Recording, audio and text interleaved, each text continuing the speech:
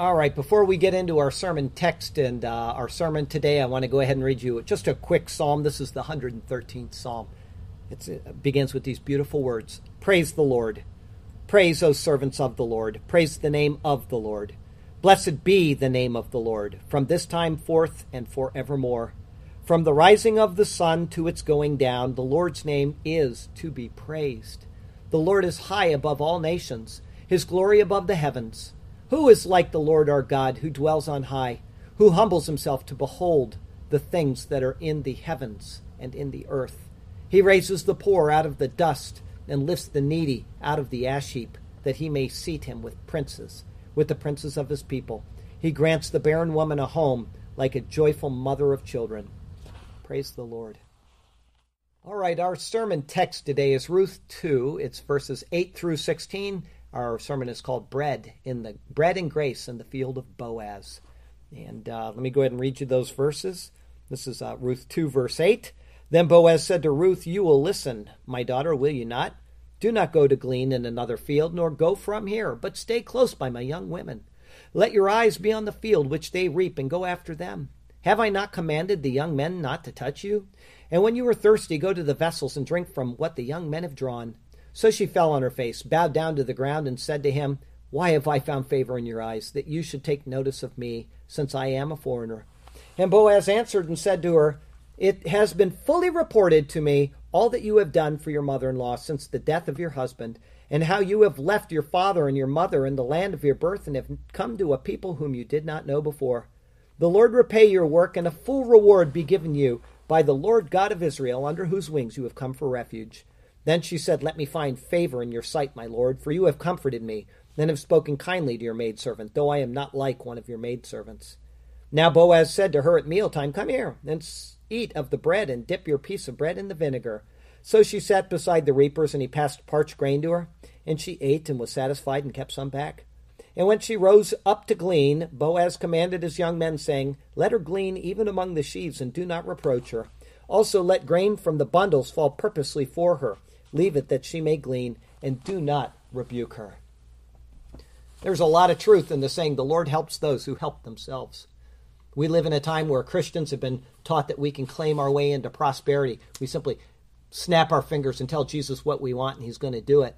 Or maybe that being a Christian implies that we should be automatically blessed with overflowing abundance.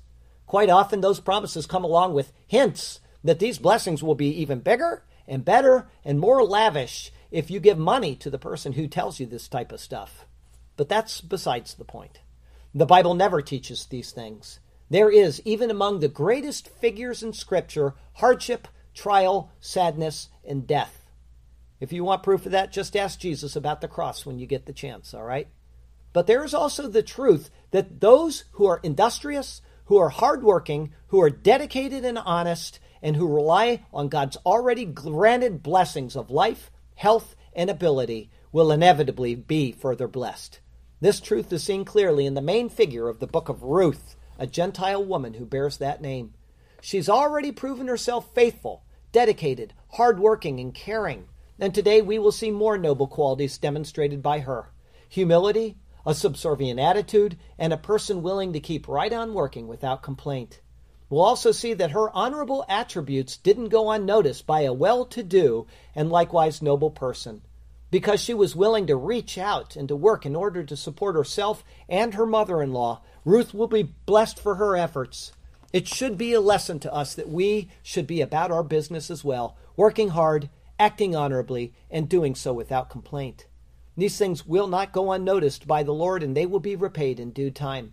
So let us trust this. Let's not claim worldly wealth and prosperity as if it's our expected due, but work for what we desire and honor God in the process.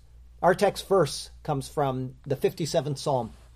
"Be merciful to me, O God, be merciful to me, for my soul trusts in you, and in the shadow of your wings I will make my refuge until these calamities have passed by."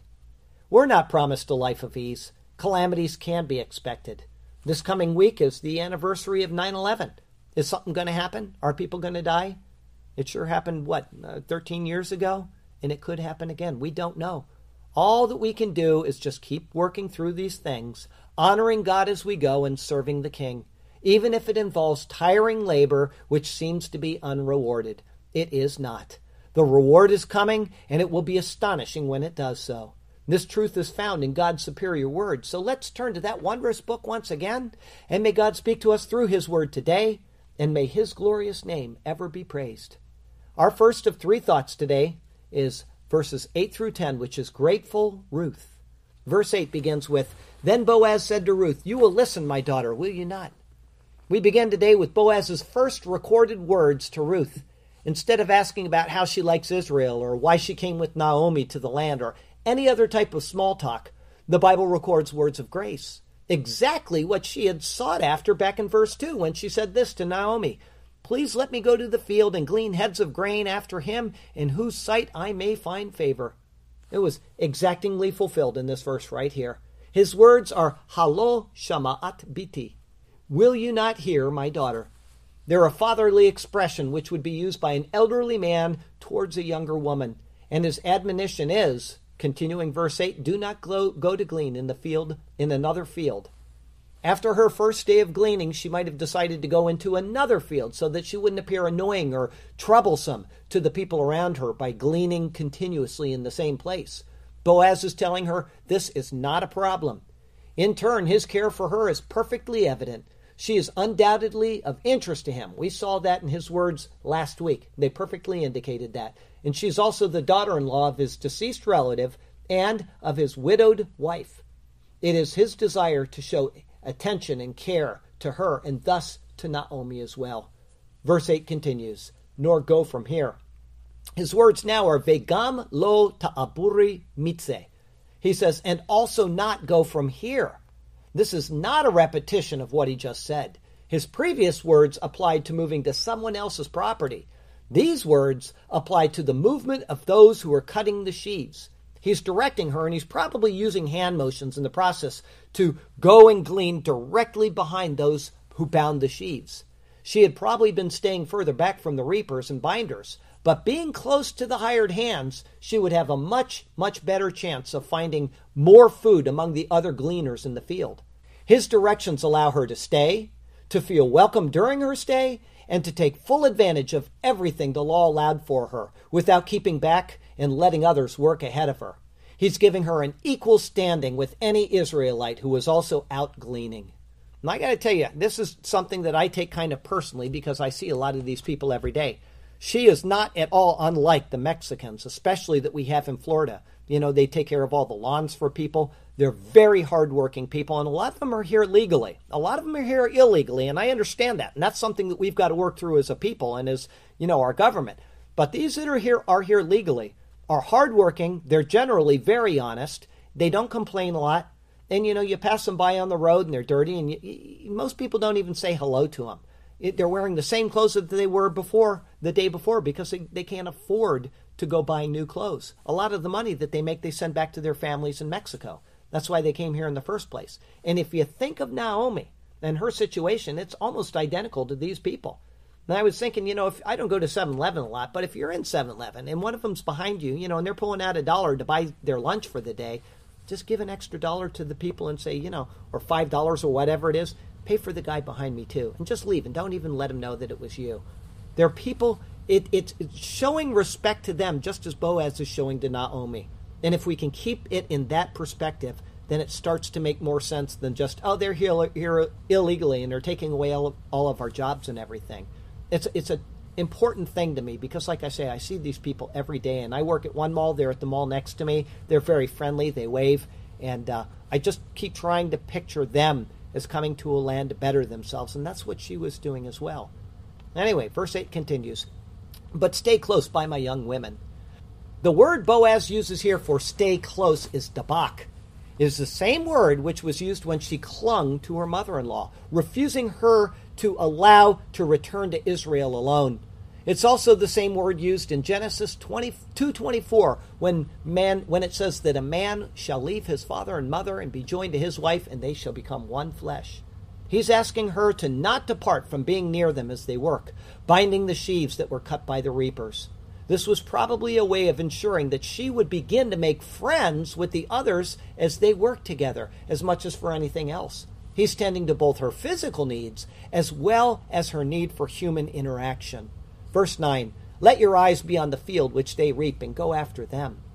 His words here, though seemingly obvious, are actually intended as a careful protection for her.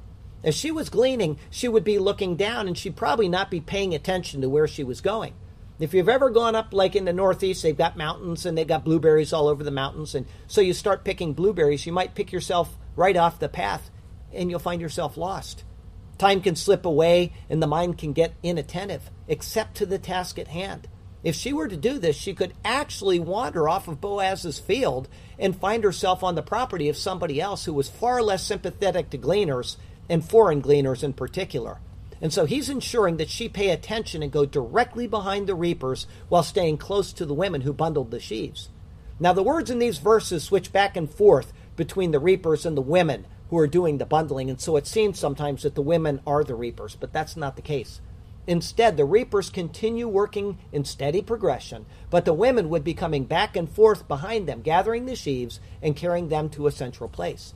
Each has a set task which really isn't noticeable in the translation. Verse 9 continues, have I not commanded the young men not to touch you? These words here are a euphemism. To touch someone implies to hurt them, but instead he says it this way to show that she will be completely safe. Not only will she be unhurt, but the reapers will leave her literally untouched as well.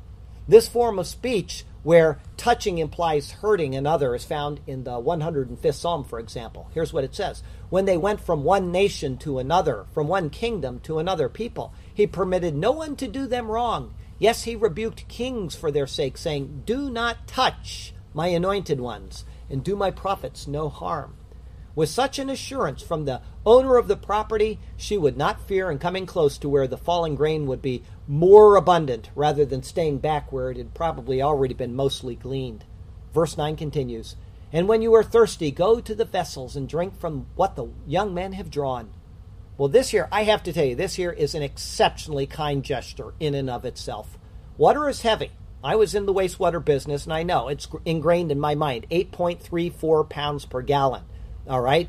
It takes a lot of effort to draw up. You know, they would get it out of a well, and then after that, it's poured into containers, and it would have to be carried all the way to the field. And because of all of the effort, because of the heat of the sun, and the fact that the water had to be carried in quite often, it's unlikely that gleaners would normally be allowed to have something which took so much laborious effort to bring in. The old saying, time is money, would ring true in the value of the water. All of the time and effort it took to bring the water to the field would be considered a part of what the owner would calculate into his profit and loss statement each day at the end of the day. Allowing Ruth to drink this water was truly a privilege of distinction. It would allow her to come to the field without carrying her own water, and it would make her day much, much easier to bear. And as a side note, and this is kind of touching, the well where this water was drawn, you have to remember, there were no taps out there at the field. There might have been 1 or 2 wells in an entire town. The well where this water was drawn was probably the same well where her great-grandson longed after during his time fighting with the Philistines, which is recorded in 2 Samuel. Let me read this to you. David was then in the stronghold, and the garrison of the Philistines was then in Bethlehem. And David said with longing, oh, that someone would give me a drink of water from the well of Bethlehem, which is by the gate. So there's the connection already, tying her to the great King David. Verse 10, so she fell on her face. To fall on one's face is the humblest form of reverence. You can't show any higher at this time in history. If to another person, it would be considered the highest civil reverence. If it is to God, then it is the highest form of religious reverence. The face is literally pressed to the ground, almost as if acknowledging, from this I came, and to this I deserve to return. In her case, she was intimating that the kindness shown to her was far above the lowly position she possessed. Her immense gratitude is seen in the act of assuming such a position. Verse 10 goes on, bowed down to the ground. Well, this literally reads, and bowed herself to the ground. One can bow to the ground without falling on their face, but she did both at the same time. In a delicate and reverential way, she completely submitted herself to him in gratitude and thanks. These two actions, though described separately, form one united movement of astonished humility. Verse 10 goes on, and said to him, "Why have I found favor in your eyes?" The amazement in her words show how astonished she was. She was probably pondering 1,000 possibilities all at the same time. Once again, as I said last week, the translation of the New King James Version lacks the force of the word chen, which she uses. They translate it as favor, but rather it means grace. It isn't just favor, but unmerited favor that she's acknowledging. In what she says, the words of Chris Christopherson from his song, "Why Me, Lord?" come to mind. And that's why I played that song before we had our service today, is because of these words and how they tie in with Ruth. So think of Ruth as I read these to you. "Why me, Lord? What have I ever done to deserve even one of the pleasures I've known? Tell me, Lord, what did I ever do that was worth loving you or the kindness you've shown?" Anybody who has ever come to the foot of the cross and has been cleansed by the blood of Jesus Christ must certainly have asked that same question. "Lord, why have I found such favor in your eyes?" After many years, I have to tell you, the question still perplexes me. I'll wake up in the middle of the night and I'll ask him, what is it that would make you look down with favor on one such as me? Verse 10 goes on, "That you should take notice of me, since I am a foreigner." From a biblical standpoint, to take notice of someone means to show any form of kindness or respect, including affection. She not only acknowledges his grace towards her, but that it is grace towards a foreigner. As a Moabite, she was entitled to glean from the fields, but nothing more could be expected. Instead, he has lavished upon her grace and abundance, even more than she could have possibly imagined. Once again, the picture between Ruth and Boaz and us and Jesus should be painfully clear. As Gentiles, we're not even of the same covenant line as the people from whom he came. But the Apostle Paul explains that despite our foreign-born status, Christ has also lavished his grace upon us. Here are his words from Ephesians chapter 2. Listen to this. "Therefore remember that you, once Gentiles in the flesh, who are called uncircumcision by that which is called the circumcision, made in the flesh by hands, and that at that time you were without Christ, being aliens from the commonwealth of Israel and strangers from the covenants of promise, having no hope and without God in the world. But now in Christ Jesus, you who once were far off have been brought near by the blood of Christ." As we progress through Ruth, we should be able to see ourselves represented by her because we have been shown this great favor and unmerited kindness and grace from the Lord Jesus. In this verse, there's an interesting paronomasia in the two words which are translated as "take notice of me" and "foreigner." In Hebrew, "take notice of me" is nachar and "foreigner" is nachri. Because she is a foreigner and thus unknown, she's actually all the more noticeable. Kind of interesting how the Hebrew word or Hebrew language gives us these words which actually show us little pictures of other things. "Therefore remember that you, as you realized, once Gentiles in the flesh, by birth and not decision, you who are called the uncircumcised, by what is called the circumcision, made in the flesh by hands this rite, a sign which is perceived by eyesight, that at that time you were without Christ, being aliens from the commonwealth of Israel, and strangers from the covenants of promise, having no hope and without God in the world, destined for hell. But now in Christ Jesus, you who were once far away have been brought near by the blood of Christ. Your debt he did pay." Our second thought today, "The Lord repay your work," which is verses 11 through 13. Verse 11, "And Boaz answered and said to her, It has been fully reported to me all that you have done for your mother-in-law since the death of your husband." His words translated as fully reported form an antique idiom. They're the words huged, hugad, showed. Somewhere along the line, since their return to Israel, and most probably from Naomi herself, Boaz heard that Ruth had come along with Naomi and of her tender care and love for her. It wasn't just a passing comment, but it was a tapestry of a fine description concerning her, as his words indicate right here. Though humble and willing to endure trials, privation, and an obscure life, notice was taken of her, and her commendation has come. It is reflective of the words of Jesus from Matthew chapter 6. Here's what he says.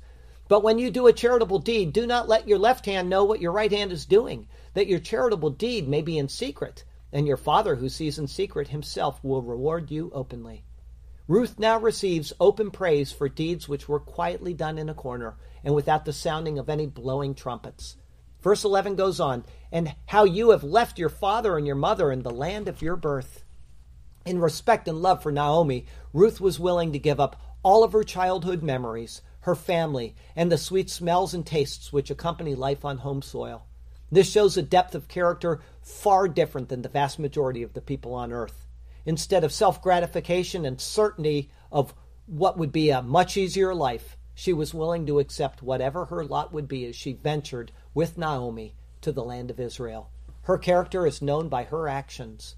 Verse 11 continues, and have come to a people whom you did not know before. The phrase from which the word before is translated is telmol shilshom, or literally yesterday and the day before. It's a primitive way of representing time past. Not only was the land different, and not only would the cherished memories of her youth slowly fade away, Ruth had come to a people whom she had no knowledge of at any point in her life. Her knowledge of Israel, and think of this, it was limited to that of her dead husband, her dead brother-in-law, and dead father-in-law, along with that of Naomi. And for them to go to Moab, it means that they had left Israel during a time of famine and hardship. All she saw about Israel was just calamity. So for her to return with Naomi after knowing all of this showed that she was willing to accept the people of Israel in a manner far differently than other foreigners would. Boaz understood that she was determined to not be a foreigner in a foreign land, but she was willing to be a foreigner in a new homeland. Though not an Israelite, she was willing to accept life as one. And that makes me think right now we've got 3 pictures on that back counter of people that are supported by this church who do missionary work. We've got a girl that just left us last month. Off to China she went, and she's going to be a missionary there. She's actually, I don't think, supposed to be a missionary there, and I don't think they do anything other than deport her. But she's going there to spread the gospel of Jesus. And then we've got Ray and Jess Willett, who were here just a couple weeks ago during their time of training. And you think that a couple years ago, he was younger. They had just gotten married, and he was talking about being a missionary, and I said, yeah, you should do it. And he said, what if something happens, and what if we have children? And all of these things were worrying them. And I said, you know what? The Lord has all of this under control. And eventually they decided we're going to be missionaries. And they're off at school right now, finishing up, and they have absolutely no idea where they're going to. They may go to the coldest, most hard to live in place on the planet, or they may go to the jungles. They may go to an assignment where they're actually not supposed to be missionaries, and they could die for the sake of Christ. And then we have the third person who is in a country that she's not allowed to be a missionary right now, so I'm not even going to give her name. But she's there, and she is willing to be in that country and to be a missionary for the cause of Jesus Christ and to tell people about him at the expense of possibly her own life. Right now that country would deport her. I know what country she's in, and they would deport her. But it may change very quickly because it is a Muslim nation. And there she is doing these things. And I got to tell you what, my hat is off to these people. And they're not at all unlike Naomi. And so what is the thing that we should say to them? It's the same thing that Boaz is about to say to Ruth. Verse 12, the Lord repay your work. This phrase brings to mind the words of Jesus from Luke 18:14, which says that everyone who exalts himself will be humbled, and he who humbles himself will be exalted. Ruth has humbled herself, and Boaz asked for her to be exalted and repaid by the Lord himself for her noble deeds. Now, the use of the word repay here does not mean that the Lord is in debt to her. Rather, he's calling for the grace of the Lord to be upon her, and to be upon her abundantly. Verse 12 continues, and a full reward be given you by the Lord God of Israel, under whose wings you have come for refuge. It's almost certain here that Boaz had Abraham in mind when he said this. From Genesis 12, verse 1, we read this. Now the Lord had said to Abraham, think of Naomi, get out of your country, from your family, and from your father's house, to a land that I will show you. Abraham left his country, his family, and his father's house, and because of his faithfulness, we read this later in Genesis 15, verse 1. After these things, the word of the Lord came to Avram in a vision, saying, do not be afraid, Avram. I am your shield, your exceedingly great reward. Boaz's words to Ruth here reflect the same sentiment that is seen towards Abraham. She had left her country, her family, in her father's house and has acted faithfully towards Naomi. Because of this, he is asking for the blessing and the reward which Abraham received to come upon her as well. However, it is not a general blessing which Abraham received, but a specific one. It was a blessing which transferred to but one son, Isaac. And from Isaac it transferred to but one son, Jacob, who is Israel. For this reason, Boaz asks for the reward to be by the Lord God of Israel, under whose wings you have come for refuge. This is a specific blessing upon a foreigner who has come to participate in the covenant line and with the covenant people. Ruth has come for refuge under his wings. This is a sentiment repeated several times in the Old Testament, including this one from the 36th Psalm. How precious is your loving kindness, O God! Therefore the children of men put their trust under the shadow of your wings. Interestingly, the very blessing that Boaz pronounces upon her now is a blessing that will be fulfilled by the Lord through him in a detailed way in the time ahead. It is an exceptionally nice touch to be found in the book of Ruth. Verse 13, Then she said, Let me find favor in your sight, my Lord.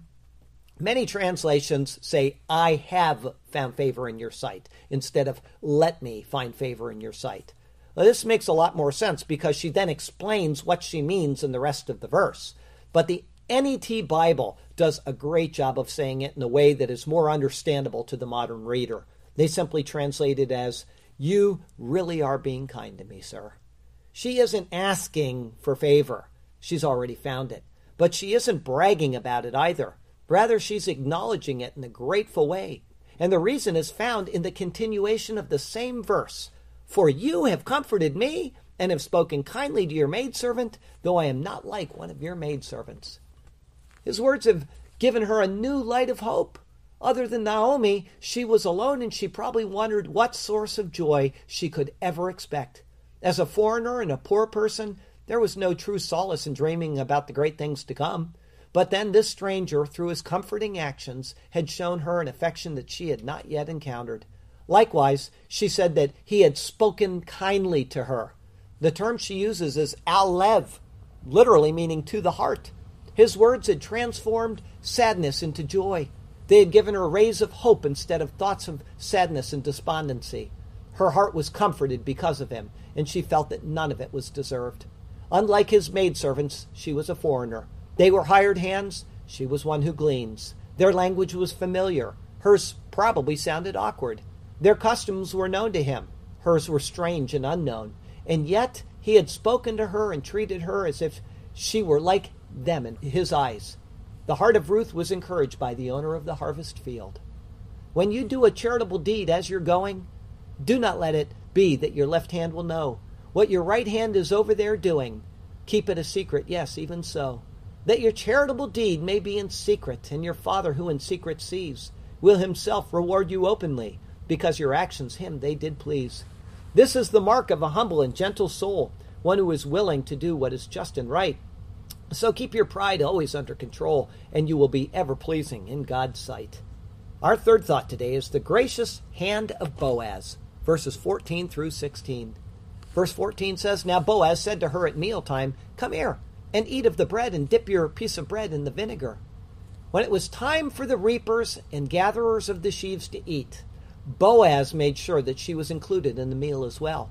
Therefore, not only is he fulfilling the law by allowing her to glean, and also showing kindness to her through his words and actions during the working time, he's also tending to her at mealtime as well. Does that make you think of anybody else in the Bible? Interestingly, according to John Gill, the Midrash, which is an ancient commentary on the book of Ruth, the Midrash gives an allegorical sense of these words and applies them to the Messiah and his kingdom, and interprets the bread as the bread of the kingdom, and the vinegar of the chastisements and afflictions of the Messiah. They then equate this meal with Isaiah 53, verse 5, which says, listen to this, But he was wounded for our transgressions, he was bruised for our iniquities, and the chastisement for our peace was upon him, and by his stripes we are healed. Now remember, this is an ancient Jewish commentary which says that these words of Ruth are being applied to the coming Messiah. And there is no reason to not see this either. Jesus himself said that he is the bread of life. At his cross, as is recorded in all four Gospels, he was given the same type of sour wine which is mentioned in this verse right here in Ruth. Ruth's meal with Boaz here is prefiguring the person and the work of Jesus Christ in no small way. Especially we can discern this because after the bread and sour wine, we see the continuation of verse 14. Here's what it says. So she sat beside the reapers, and he passed parched grain to her, and she ate and was satisfied. There's a requirement in the law. It's recorded for the Feast of First Fruits, and there it says this: you shall eat neither bread, nor parched grain, nor fresh grain until the same day that you have brought an offering to your God. It shall be a statute forever throughout your generations and all your dwellings. First came the bread and the sour wine, and then they partake of the parched grain. Now the bread would have been from last year's bread, and we know that because the wheat harvest hasn't happened yet. So this has to be bread from the previous year. So we have the bread, and we have the sour wine, and then the parched grain. Understanding that the Feast of First Fruits is a picture of the resurrection of Jesus Christ is what brings sense and order to this verse. First came Jesus the bread. Then came the cross, which is connected to the sour wine. And then came the resurrection. Only after this do we partake of the benefits of the harvest. Verse 14 continues, and kept some back. The parched grain that was passed to her was way more than enough for her to eat. Boaz was being extra abundant in generosity to her, knowing that she would need the meal if she hadn't eaten well of late, and also giving her enough for leftovers, which she carefully kept back for a special purpose. An obvious connection to us is that Christ has given us all that we could ask for and more. We have, whether we acknowledge it or not, we've been given abundance in life, in His Word, and in His spiritual blessings. And so the obvious question for each one of us is, what will we do with the excess? Ruth has kept some back for a special purpose, which we're going to see in next week's verses. It is to give to Naomi, a poor and deprived Jewish woman. Are we willing to do the same for the spiritually deprived among us? Will we tell about Jesus, or will we keep quiet? Verse 15, then when she rose up to glean, Boaz commanded his young men, saying, let her glean even among the sheaves, and do not reproach her. So here's an additional hand of grace right here. Boaz tells his servants after her departure that Ruth should be allowed to glean even among the sheaves. This is an extra benefit that was being granted. If others were to do this, they would be carefully watched or simply told to move away from the reaping. The reason why is the grain is first cut, and then it's gathered together into bundles, which would be tied together. These are the sheaves. In this area, there would be an especially large amount of extra grain lying around because of the bundles. And, they're combined, and as they're carried off, individual stalks might fall out. If gleaners were around this area, it would be easy for them to do what? They could steal right out of the sheaves. And so normally they would be kept back until the sheaves were removed. And then they could pick up the abundant amount of grain that's left on the ground. But in the case of Ruth, Boaz has enough confidence in her to know that she wouldn't steal out of the bundled up sheaves. It is a true vote of confidence in her character and in her integrity. Verse 16, we finish with these words. Also let grain from the bundles fall purposely for her. Leave it that she may glean, and do not rebuke her. As we finish today, there's a final demonstration of his care for Ruth and Naomi. She's been instructed to stay in the field of Boaz and to follow close behind the women who gathered the stalks into sheaves. She'd been granted protection from any harm which she might face from laborers. And she's been granted all of the water that she needed from the laborer's supply. She was also granted the right to sit among the reapers, to dine with the laborers. She had extra food to take home and special permission to glean among the sheaves. And along with all of that, Boaz adds this final blessing upon her that she is unaware of. The reapers have been given their instruction to purposely let some of the stalks that they have in their hand fall to the ground for her.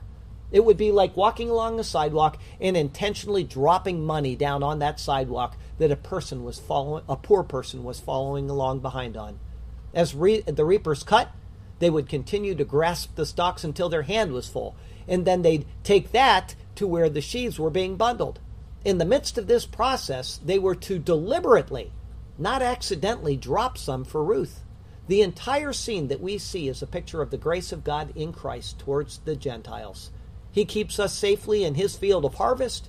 He allows us to work side along His own people. He grants us protection from harm, supplies with the water of life, bestows upon us a seat among his people at mealtime. He gives us an overabundance at the meal so that we're never hungry. And he allows us access to the riches of heaven itself with all of its superabundance.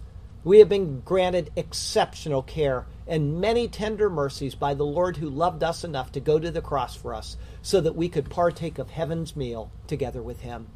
God personally selected the details in today's verses to show us a minute glimpse of the immense care that he shows for those he loves.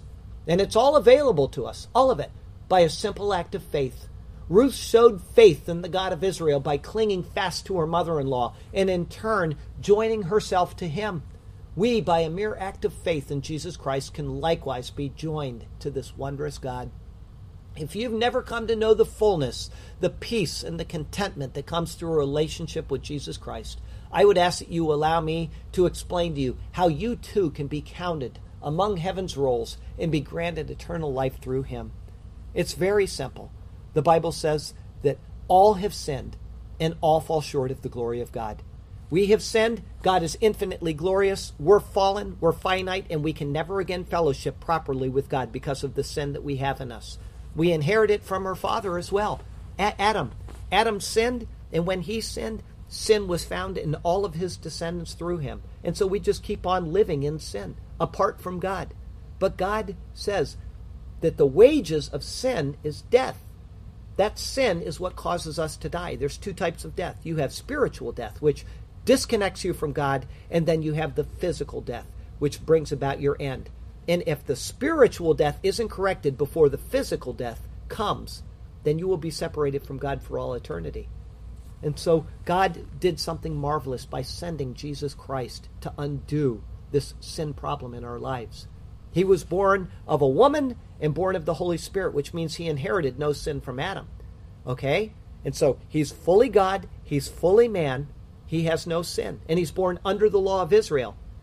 He is now qualified to take the place of Adam, but he must first fulfill the law. And that's what the four gospel records are for, is to show us that he lived perfectly, he lived without sin, and then he gave his life up in exchange for our sins. Okay? How do we prove that? It's because he came out of the grave. The wages of sin is death. If he came out of the grave, then he had never sinned. He had defeated death. All right? So if you trust in Jesus Christ, you are allowing your sin to be judged in his cross.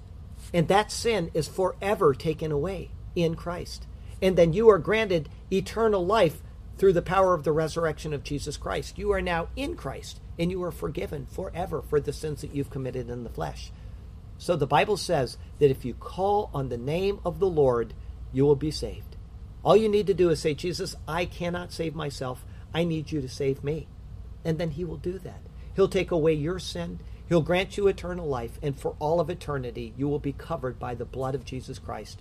You can never lose this salvation, and you will spend eternity in the presence of God in a place far better than we are right now. So I would ask that you would do that today. If you've never called on Jesus Christ, it's just to ask him to lead you to eternal life through the blood of our Lord and Savior.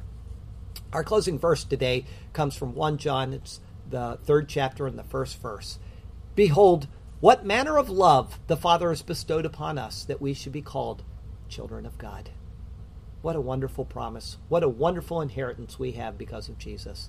Next week is Ruth 2. It's verses 17 through 23. It's called Gleaning Through the Harvest Season. That'll be our 6th Ruth sermon.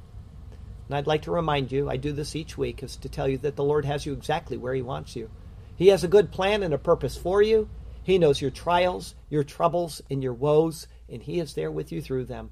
So cling to him and let him do marvelous things for you and through you. Now, I have a poem, and we'll be done for the day. This is called Bread and Grace in the Field of Boaz. Then Boaz said to Ruth, You will listen, my daughter, will you not? Do not go to glean in another field, nor go from here, not from this spot. But stay close by my young women here. You will be safe and shall have no fear. Let your eyes be on the field which they reap, and go after them. This you shall do. Have I not commanded the young men not to touch you? And when you are thirsty, go to the vessels and drink the water from what the young men have drawn. Do this too, won't you, my daughter? So she fell on her face, bowed down to the ground, and to him said, Why have I found in your eyes this grace, such wondrous favor, and not sternness instead, that you should take notice of me, since I am a foreigner and thus unworthy. And Boaz answered and said to her, It has been fully reported to me, all that you have done for your mother-in-law since the death of your husband, that calamity, and how you have left your father and your mother, and the land of your birth also, and have come to a people, yes, another, whom you did not before know. The Lord repay your work, and a full reward be given you too, by the Lord God of Israel, under whose wings for refuge have come you. Then she said, Let me find favor in your sight, my lord, for you have comforted me, and have spoken to your maidservant a kindly word, though I am not like one of your maidservants, but unworthy. Now Boaz said to her at meal time, Come here and eat of the bread, and dip your piece of bread in the vinegar. Come and feel free, as I have said. So she sat beside the reapers, and parched grain to her he passed. And she ate and was satisfied, and kept some back, feeling full at last. And when she rose up to glean, Boaz commanded his young men, saying, Let her glean even among the sheaves, and do not reproach her. This to you I am relaying. Also let grain from the bundles fall purposely for her from your hand. Leave it that she may glean, and do not rebuke her. This please understand. Boaz's care for Ruth is but a mere reflection of Jesus' care for us, Gentiles by birth. In him there is a spiritual reconnection, so that now we have new and eternal worth. Thank you, O God, for the wondrous love you have lavished upon us, and for the surety of life for eternal days. For you have sent us your Son, our Lord Jesus, and so to you we extend all of our praise. Yes, now and forever hear our praise, O God, from our hearts and souls, as in your presence we trod. Hallelujah and amen. Heavenly Father, oh Heavenly Father, thank you so very much for this story of Ruth and just the wonderful pictures that are in there that point to a greater salvation for all the Gentile people of the world. Israel is in your covenant, and the Gentile people can be brought into it too. And all, Jew and Gentile, are accepted by you by a simple act of faith.